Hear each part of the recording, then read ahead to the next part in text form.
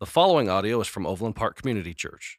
More information about OPCC is available online at overlandpark.cc. Welcome to OPCC. It's good to see all of you this week. Glad you are here this morning and hope you have had a chance to see some of all the exciting stuff going on downstairs. And as Molly said, we welcome you to go and tour and eat some cake and enjoy yourselves. And man, like you guys, like some of you, all right, let me just say this clear and gentle. Some of you need to get off your rears and sign up downstairs to help in the kids' ministry. Amen. Amen. Like, I like it upstairs. Well, so does everybody, you know. Everybody wants to just come, but sometimes we need to get engaged and we need to get involved, and we got kids down there that need to learn about Jesus, and some of you can invest in that. You need to understand that, like, the Lord has given us a leader, and we need to get behind her and follow. We're investing in the kids' ministry. So, like, you lay that before the Lord, and you should pray. Am I one of those ones that should get off my rear this week, Lord? Amen? Well, y'all don't like me talking that way, do you? You better get ready, because we're going down in the prophet of Joel today. And we're going to get way down in there. Now, Joel, do you know what I mean when I call your name, bro? You know what I'm saying? You're nervous as a cat right now, aren't you? He's like, oh, God, what did I do now? Joel is my first son. We named him Joel. And Joel, when your name is called, it means Yahweh is God. Similar to Jesus is Lord. And so these people who we are listening to and learning about today in the prophet Joel, we don't know that much about him. We know that his dad, who his dad was and what his dad named him. And often when people named their children, it was a reflection of what they valued and what they believed. And so this guy wanted his name, the name of his son, to be Yahweh as God. And Joel, the prophet Joel, of one of the writing prophets, certainly has a heart to proclaim that Yahweh is indeed God. And so we look at this, and what we're going to talk about today is pretty powerful stuff, okay? And so when we think about the return of Jesus, if you've grown up in a Christian home, been a Christian very long, you think about the return of Christ. And when you first become a follower of Jesus, it is on your mind. Like, you think, you look around at everything and you go, the Lord is coming back soon. That's what happens to you when you become a follower of Christ. That's what happened to me. You start looking and go, man, he is coming back. That's what happened to the early followers of Jesus, man. Even as he ascended and he gave them the Great Commission, they expected him to return quickly. And they didn't know exactly when, and he told them that it wasn't for him to tell them when he would return. But it feels like it's very far off. And so we look out there in the future, and it feels way far out in the future. For these people that are receiving the book of Joel, the prophecy of Joel, a lot of what is talked about is forward-looking. And so they have to look as we look and go, man, when will Jesus come back? There's some stuff in here that is prophesied about that doesn't happen in their lifetimes, and they're looking out to that. But for us, some of the stuff that we read about from the prophet Joel has already happened, but not all of it, because he also talks about the return of the Lord. And they didn't know how it was all going to work out, but he talks about the indwelling of the Spirit, and we'll see that today. When the Spirit fell on humanity, and no longer was God just operating in a select few to achieve a certain purpose, his Spirit would be poured out on all of humanity. And then they would go forth and do that thing that Jesus said to do, is make disciples.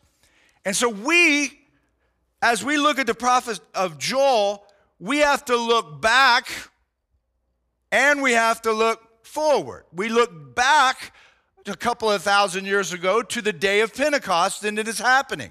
And we look forward to the return of Christ, that he is coming. So we're sort of in the middle of those two things, and we have something in common with these people in that they were looking forward to all of this happening and didn't know quite exactly how it would happen. And so when we come to Pentecost, what we have is we have two streams of prophecy that meet together and begin the flow of what is called the last days.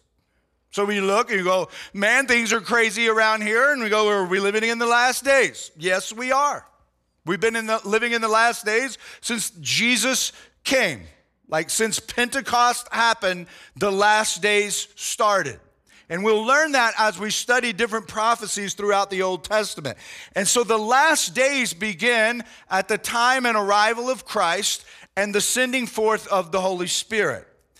And they will end like a great river running through time that eventually comes to a waterfall with what is known as the day of the Lord. They culminate in what is called the day of the Lord. So all of history is moving toward this climactic event. As Sean talked about in worship, about creation.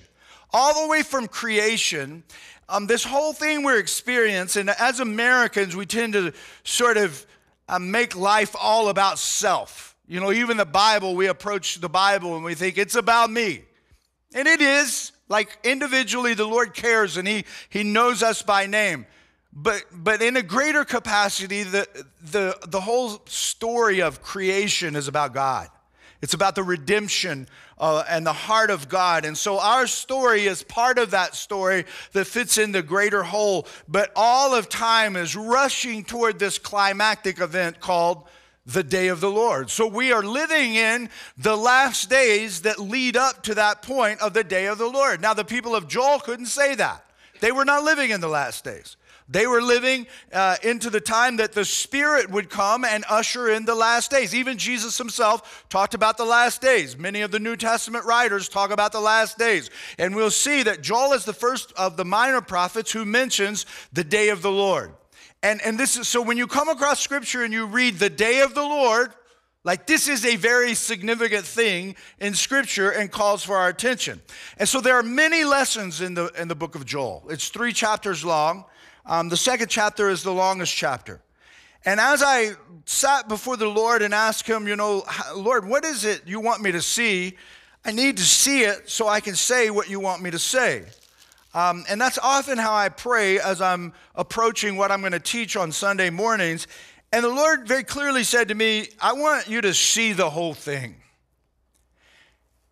And I get emotional, man, because things are jacked up. And people are so confused. And people of the Lord are confused. And people of the Lord are identifying with the wrong things that are going to provide no relief whatsoever. And you can waste your life and you can waste your time and you can waste your energy fighting the wrong battles. And so as we look at the prophet Joel, it is a call to understand what really matters and what we should really be investing in. And so we're going to just unpack it. I'm just going to read through the prophet Joel.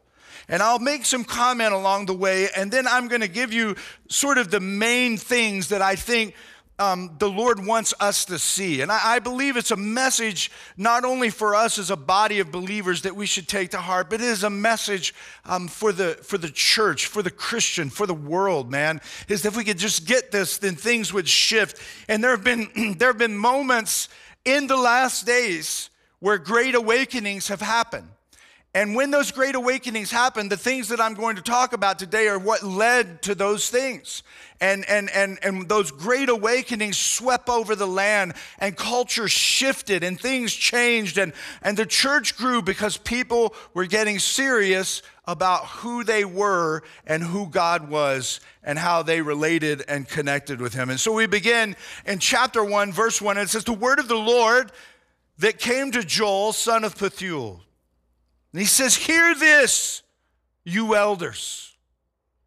Listen, all who live in the land. Has anything like this ever happened in your days? Now that's a powerful question. He's asking the people, have you ever seen anything like this? And he says, or in the days of your forefathers. Tell it to your children, and let your children tell it to their children, and their children to the next generation. What the locust swarm has left, the great locusts have eaten. What the great locusts have left, the young locusts have eaten. What the young locusts have left, other locusts have eaten. And so there are many different terms that the Bible uses for locusts, and most scholars agree that he is talking about the different larva stages of the locusts. They're coming in, man, and they're coming in waves, and they just keep stripping away from the people's sustenance. And so he's describing this event that is actually happening in their day and time. In their lifetime, they experienced a plague of locusts that was of biblical proportions, right? And so we see even some plague of locusts happening in our day, but we still have the ability to fight them with pesticides and things of that nature. They didn't have any of that. And they didn't, like the crops were their livelihood. If things didn't grow, man, to make it through the winter was going to be a very difficult time. And so he says, have you ever seen anything like this? This is so amazing that it is something that we should understand, that should be told not only to our children, but to our grandchildren and our great-grandchildren and our great-great-grandchildren. Like it should be passed down and moved on from generation to generation. And then he says, wake up, you drunkards, and weep. Wail, all you drinkers of wine. Wail because of the new wine, for it has been snatched from your lips. A nation has invaded my land, powerful and without number. It has teeth of a lion, the fangs of a lioness. It has laid waste my vines and ruined my fig trees. It has stripped off their bark and thrown it away, leaving their branches white. I mean, it was first they came and they ate the leaves, and then they ate the other plants. And as the locust plague just continued to come, it was even chewing off the tender bark of the trees and leaving them stripped white. He says, mourn like a virgin in sackcloth, grieving for the husband of her youth. Grain offerings and drink offerings are cut off from the house of the Lord. The priests are in mourning, those who minister before the Lord. The fields are ruined. The ground is dried up. The grain is destroyed. The new wine is dried up. The oil fails. Despair, you farmers. Wail, you vine growers. Grieve for the wheat and the barley, because the harvest of the field is destroyed. The vine is dried up and the fig tree is withered. The pomegranate, the palm, and the apple tree, all the trees of the field are dried up. Surely the joy of mankind has withered away. It's like, whoa. Yeah, so you come and say, this is not a self-help sermon, okay? He's like, whoa, man, Joel, lighten up, bro. And he goes on, man. He doesn't lighten up. He's like, look around at what's happening. Have you ever seen anything like this? Then he says, put on sackcloth, O priest, and mourn. Wail, you who minister before the altar. Come spend the night in sackcloth, you who minister before my God. For the grain offerings and the drink offerings are withheld from the house of your God. They didn't have the stuff to do the offerings. Like, it was dried up. And so what is this sackcloth? It's like burlap, man. They would put it on, very uncomfortable, just trying to get their minds right and wrapped around what is happening. And it was a discipline that they would engage in to help them to really be humble before God. He says, declare a holy fast. Call a sacred assembly. Summon the elders and all who live in the land to the house of the Lord your God, and cry out to the Lord. Cry out, he says. Alas, for that day, for the day of the Lord is near. It will come like destruction from the Almighty. Has not the food been cut off before our very eyes? Joy and gladness from the house of our God. The seeds are shriveled beneath the clods. The storehouses are in ruins. The granaries have been broken down, for the grain is dried up. How the cattle moan. The herds mill about because they have no pasture. Even the flocks of sheep are suffering. To you, O Lord, I call. For fire has devoured the open pastures, and flames have burned up all the trees of the field. Even the wild animals pant for you. The streams of water have dried up, and fire has devoured the open pastures. He's like, man, this thing is so bad that even all of the animal kingdom is like suffering. The cows are just out there, just, you know? Yeah, they're like, if you ever been out and the farmer hasn't come to feed the cows and you're out hunting, man, you pull your truck up and you can just hear an old cow, an old heifer just, moo, moo. Oh, that's what's going on. You didn't know you was going to get that kind of preaching today, did you? And so they're just out there moaning. The sheep are moaning. Everything is suffering. He goes into chapter 2 and he says, blow the trumpet in Zion. Sound the alarm on my holy hill. Let all who live in the land tremble, for the day of the Lord is coming. It is close at hand. A day of darkness and gloom, a day of clouds and blackness, like dawn spreading across the mountains. A large and mighty army comes, such as never was of old, nor ever will be in ages to come. So he starts using what's happening with the locusts to sort of describe what's going on and what will happen in the future. He says, before them fire devours, behind them a flame blazes. Before them the land is like the Garden of Eden, perfect out in front of them. Behind them, a desert waste. Nothing escapes them. They have the appearance of horses. They gallop along like cavalry. With a noise like that of chariots, they leap over the mountaintops like a crackling fire consuming stubble, like a mighty army drawn up for battle. We hear the language of John the Revelator. Very similar passages in the book of Revelation. At the sight of them, nations are in anguish. Every face turns pale. They charge like warriors. They scale walls like soldiers. They all march in line, not swerving from their course. They do not jostle each other. Each marches straight ahead. They plunge through defenses without breaking ranks. They rush upon the city. They run along the wall. They climb into the houses like thieves. They enter through the windows. And this is everywhere, man. Now watch this. You're not ready for this. Before them the earth shakes, the sky trembles, the sun and moon are darkened, the stars no longer shine. The Lord thunders at the head of his army. His forces are beyond number, and mighty are those who obey his command. The day of the Lord is great. It is dreadful. Who can endure it? You just kind of feel like, woo, let's go downstairs and have cake right now. Right? He's like, the Lord is leading this army that has just been described. It is the Lord's army. It is dreadful. And Joel says, man, you think what you're looking at right now is something. He's like, what is coming in the day of the Lord is terrifying. And so he tells us, and the people, even now declares the Lord, return to me with all your heart, with fasting and weeping and mourning.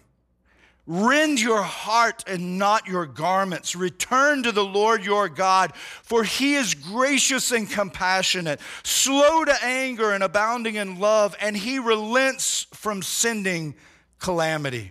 Who knows? He may turn and have pity and leave behind a blessing, grain offerings and drink offerings for the Lord your God. Blow the trumpet in Zion, declare a holy fast, call a sacred assembly, gather the people, consecrate the assembly, bring together the elders, gather the children, those nursing at the breast. Let the bridegroom leave his room and the bride her chamber. Let the priests who minister before the Lord weep between the temple porch and the altar. Let them say, spare your people, O Lord. Do not make your inheritance an object of scorn, a byword among the nations. Why should they say among the peoples, where is their God? He's like calling everybody. Normally, the bride and the groom, man, if you were married, you got a year off. No military service, nothing. You just got a year off. The kids were excused from different responsibilities, but he says, no, everybody come to the house of the Lord. And let the priest get between the altar and the people and let him call out and beg God to forgive us. It's a serious thing that Joel is saying. And so he said, maybe the Lord will relent and maybe calamity won't come. And then the Lord will be jealous for his land and take pity on his people. The Lord will reply to them, I am sending you grain, new wine, and oil, enough to satisfy you fully. Never again will I make you an object of scorn to the nations. I will drive the northern army far from you, pushing it into a parched and barren land, with its front columns going into the eastern sea, and those in the rear into the western sea. And its stench will go up, its smell will rise. Surely he has done great things. Be not afraid, O land. Be glad and rejoice. Surely the Lord has done great things. Be not afraid, O wild animals, for the open pastures are becoming green. That's why we talk often about brown to green, as dead things coming to life. He says, the open pastures are becoming green. The trees are bearing the fruit. The fig tree and the vine yield their riches. Be glad, O people of Zion. Rejoice in the Lord your God, for he has given you the autumn rains in righteousness. He sends you abundant showers, both autumn and spring rains as before. The threshing floors will be filled with grain. The vats will overflow with new wine and oil. I will repay you for the years the locusts have eaten, the great locust and the young locust, the other locust and the locust swarm. My great army that I sent among you. You will have plenty to eat until you are full, and you will praise the name of the Lord your God, who has worked wonders for you. Never again will my people be shamed. Then you will know that I am in Israel, that I am the Lord your God, and that there is no other. Never again will my people be shamed. It's good news, man. It's a forecast of the gospel. And afterward, I will pour out my spirit on my people. Your sons and daughters will prophesy. Your old men will dream dreams. Your young men will see visions. Even on my servants, both men and women, I will pour out my spirit in those days. I will show wonders in the heavens and on the earth, blood and fire and billows of smoke. The sun will be turned to darkness and the moon to blood before the coming of the great and dreadful day of the Lord. And everyone who calls on the name of the Lord will be saved. For on Mount Zion and in Jerusalem there will be deliverance, as the Lord has said, among the survivors whom the Lord calls. And we see, man, on the day of Pentecost that Peter says, man, they were saying, you guys are drunk and acting crazy. He says, no, man, this is what the prophet Joel has prophesied. The Spirit of God has fallen on the people. And they were speaking in languages that they could all understand. And they had been in the presence of the fire of God falling down. And a new age was ushered in, and the last days started as the Spirit fell upon humanity. And the old men would dream dreams, and the young men would have visions, and they would hear the voice of the Lord, as Jesus said, my sheep hear my voice, they listen, and they follow me. And the people of God would begin to move in a way like the planet had never seen. The church came out of the ground. The Lord started saving people. And he goes on to forecast what is at the end? And at those days and at that time, when I restore the fortunes of Judah and Jerusalem, I will gather all nations and bring them down to the valley of Jehoshaphat. There I will enter into judgment against them concerning my inheritance, my people Israel. For they scattered my people among the nations and divided up my land. They cast lots for my people and traded boys for prostitutes. They sold girls for wine that they might drink. You just see the value that they had for the people of God was like they would just trade them for a drink, a glass of wine. And the Lord is saying, man, I will vindicate that. I will mete out all those who cause my people to suffer. Sometimes when you feel like, man, I'm the only one who's following the Lord, and you feel like it just isn't fair, you need to back up and go, man, the people that aren't following the Lord do not have a good thing coming. And you should just thank the Lord that he has spared you. Now, what have you against me, O Tyre and Sidon?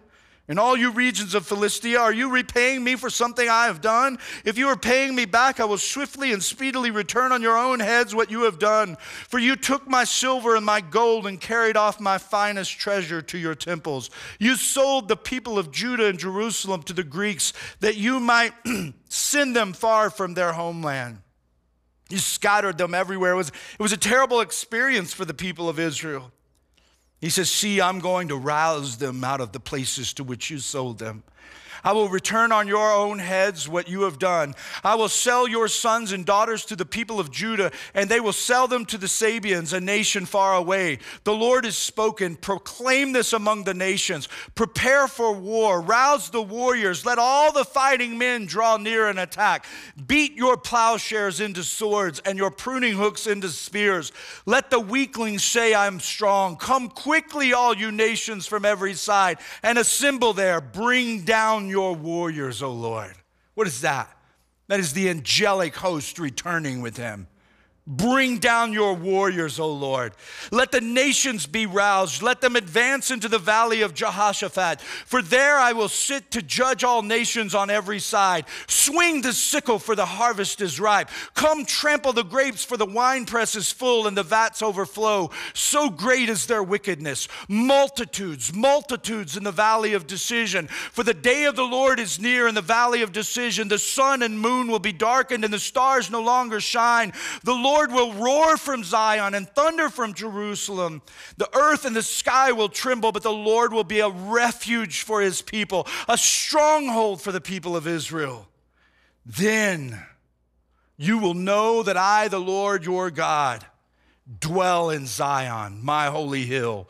Jerusalem will be holy. Never again will foreigners invade her. In that day the mountains will drip new wine, and the hills will flow with milk. All the ravines of Judah will run with water. A fountain will flow out of the Lord's house and will water the valley of Acacias. But Egypt will be desolate, Edom a desert waste, because of the violence done to the people of Judah in whose land they shed innocent blood.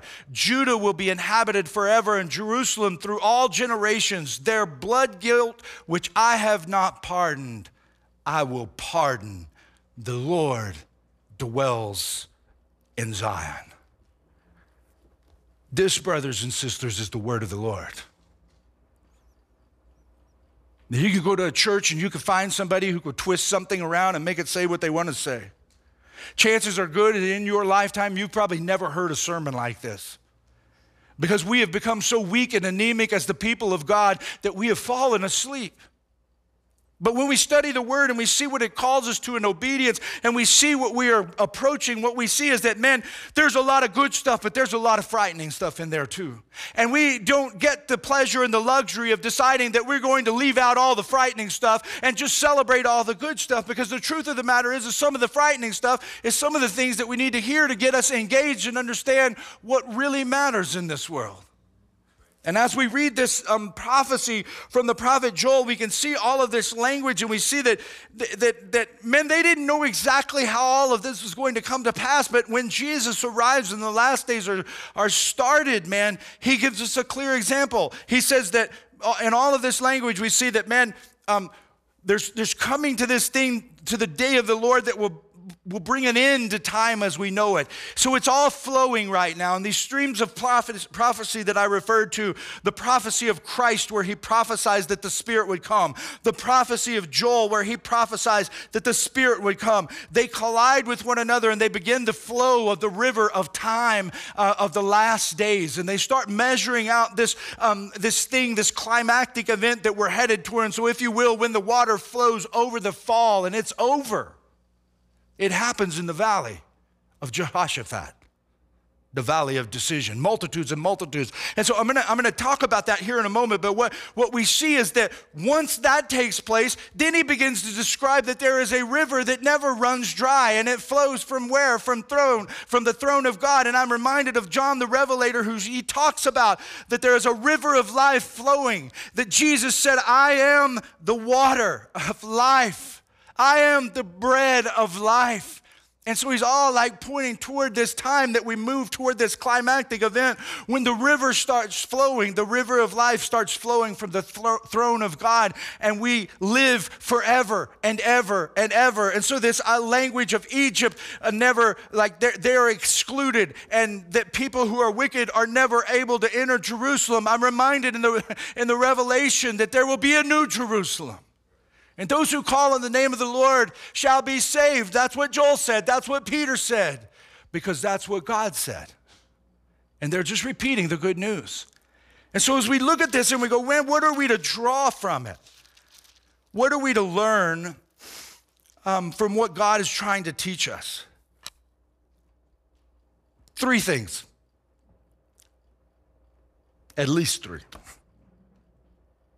Has anything like this ever happened? Locust plague without parallel, listen to this, descended on Judah. It disrupted their economy on all levels of society, and everybody was deeply affected. It was a generational lesson that was to be passed on. They were not allowed to engage in daily worship.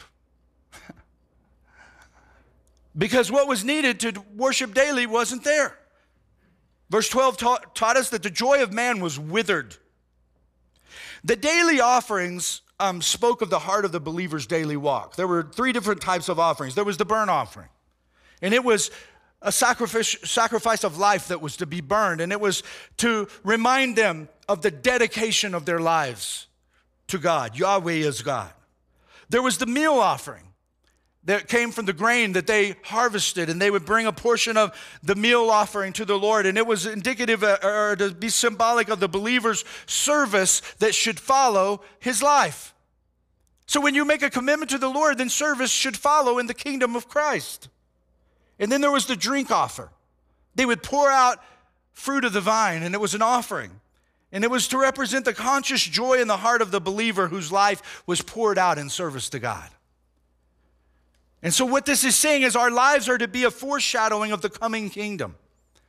Like this is what God does, is like he provides all of these things for us, and as we pour out for him, he pours out his glory on us, and as we walk with him, his abiding presence of glory through the relationship we have with Christ is just represented to the world around us. Their ability to do those things was taken away because they had taken it for granted. It wasn't taken away by a foreign enemy. It was taken away by God himself.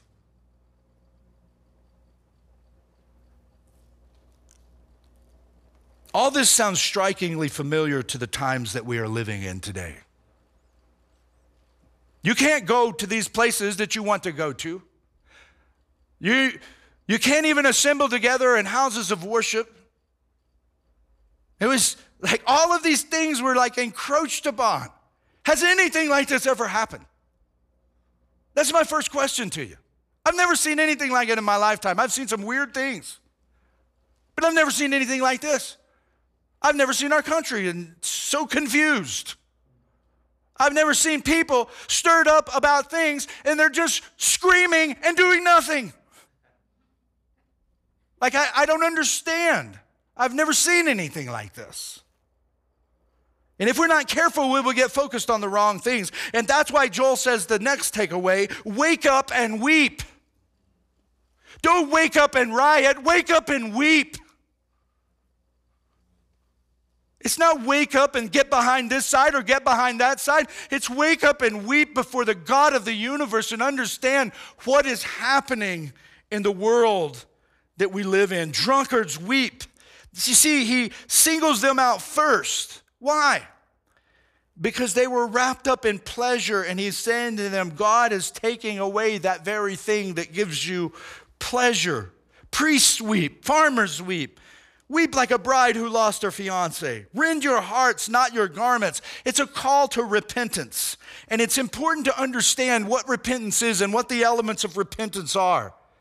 It's confession of specific sins. When you say repent, we don't say, oh, I repent, Lord. Repent of what? What is it that you are sorry for? As we call down and we repent. And as a nation, I'm extremely frustrated as a clergy, and I would just say this outspokenly. There are many injustices in our world. And I am in agreement with many of them. But if you want to know where systemic problems are, you look to how we're treating life itself. 1 million babies were sacrificed on the altar of self last year. Where's the outcry? Where's the weeping? Like our tax dollars go to fund that. They withhold from your check in order for a person to be able to go in and kill their baby. God help us. Like if slavery is a stain on our history, it is nothing compared to what abortion will be. It's heartbreaking to think about. Wake up and weep, he says. Confess your sins. Let there be contrition. Repentance requires confession of specific sins, and then there's contrition. What does that mean? It means genuine sorrow. Spiritual winter must come before spiritual spring will arrive. And there are too many people who are trying to get right to spring. And you got to go through the winter, man, and look at your life and go, I'm sorry. Like, I'm sorry for my sin, Lord. I'm sorry for being offensive to you. And then comes the third element of repentance, which is conversion. Your character and conversion, your character and your good works are out in front of you. And Jesus, who has been rejected by you, is behind you. And when you get converted, you do an about face, and your character and your good works are behind you, and Jesus is before you, and you see all of life through the lens of Jesus, not through the lens of any movement or any political party. You just see it through Jesus. And you make your decisions based upon what he said. Why? Because Jesus is Lord, just like Yahweh is God. And that's what it means to be converted. And if you don't see life that way, and you're operating still out of character and goodness, you have never been converted because you have never truly repented of your sin, and you've never actually confessed where your sin is. And so you've never experienced the transformation of life that Jesus talks about. And you're not really in this kingdom. You're just playing like it. And you're taking it for granted. And if we're not careful, then those things are taken away. And so this is what Joel is trying to get us to see. And the next thing is, and it's good news, because genuine repentance changes your walk forever. Like when Jesus gets out in front of you, you never go back to living the way you did before. Repentance leads to repayment. This is why this message, though it sounds like very harsh and like, woo, bro, you're in the wrong century. No, I'm not. No, I'm not. You just want me to be. Like I'm right down in the Word. And if you don't like it, there's a church that will water it down for you right down the street. But I'm going to get you ready for the day of the Lord. Because that's what our culture needs. And that's why we're so broken, is because the men of God won't stand up and be preachers. They want to be leaders and executives. They want to give TED Talks instead of preach the Word. Repentance leads to repayment. How does the Lord repay us when we repent?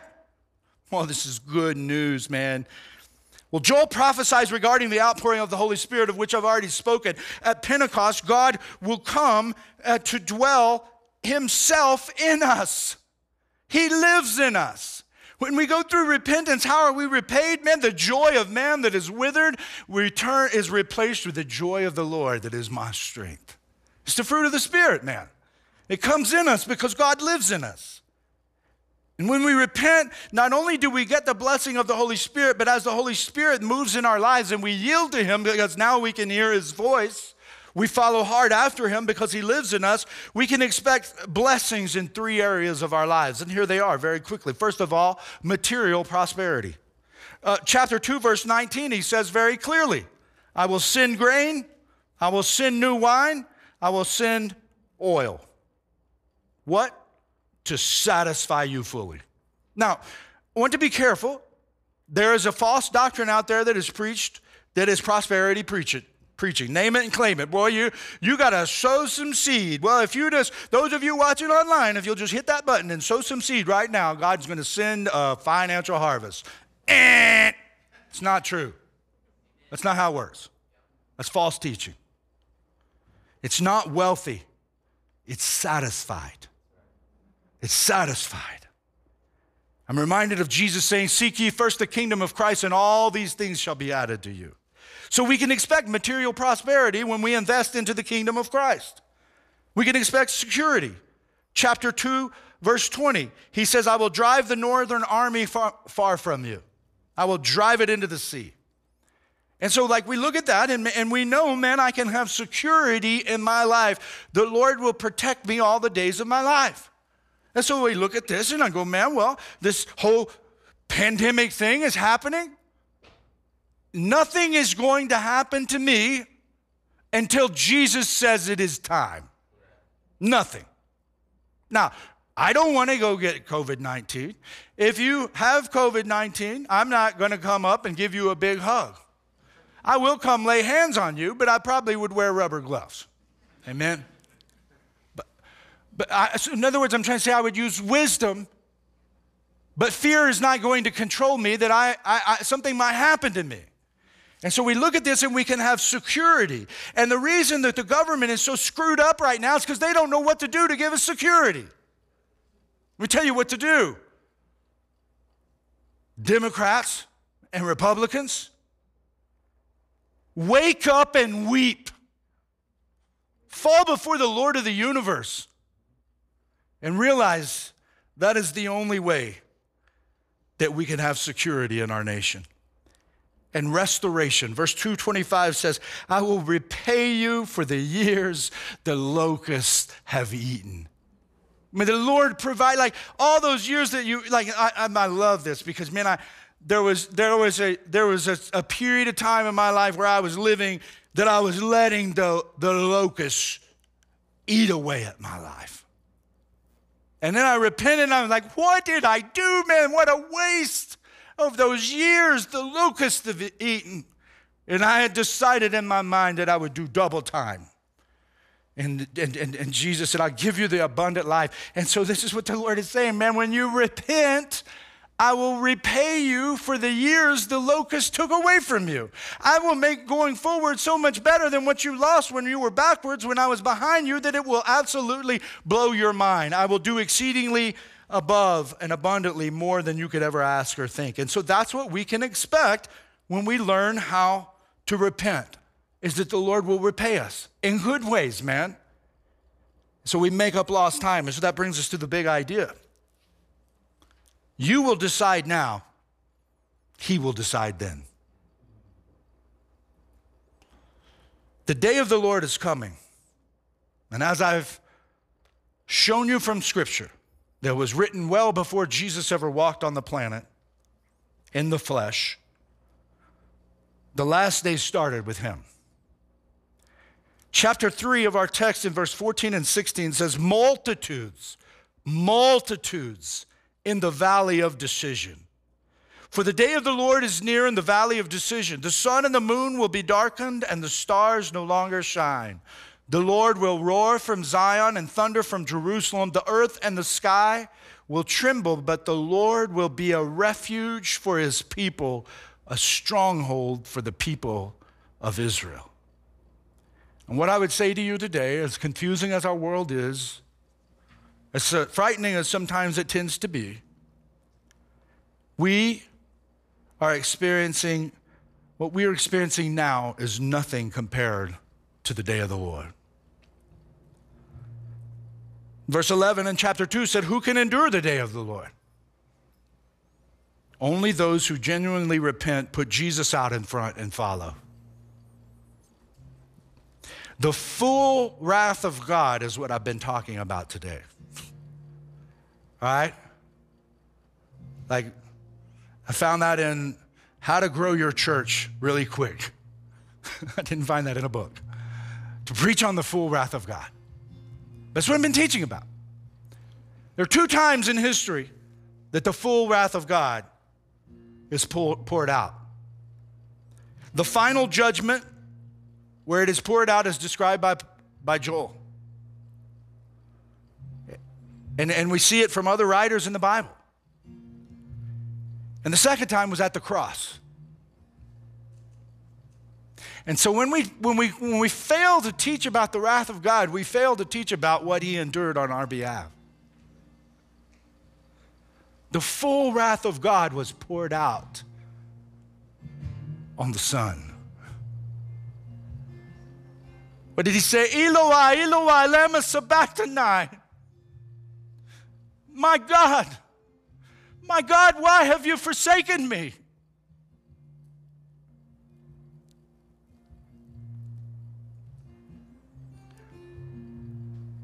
What happens to people on the day of the Lord depends on their response to what happened to Jesus on the cross.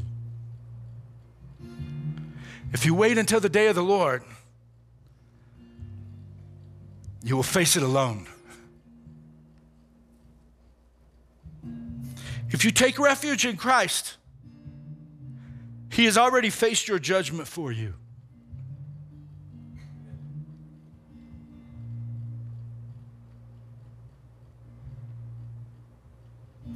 Therefore, there is now no condemnation for those who are in Christ Jesus.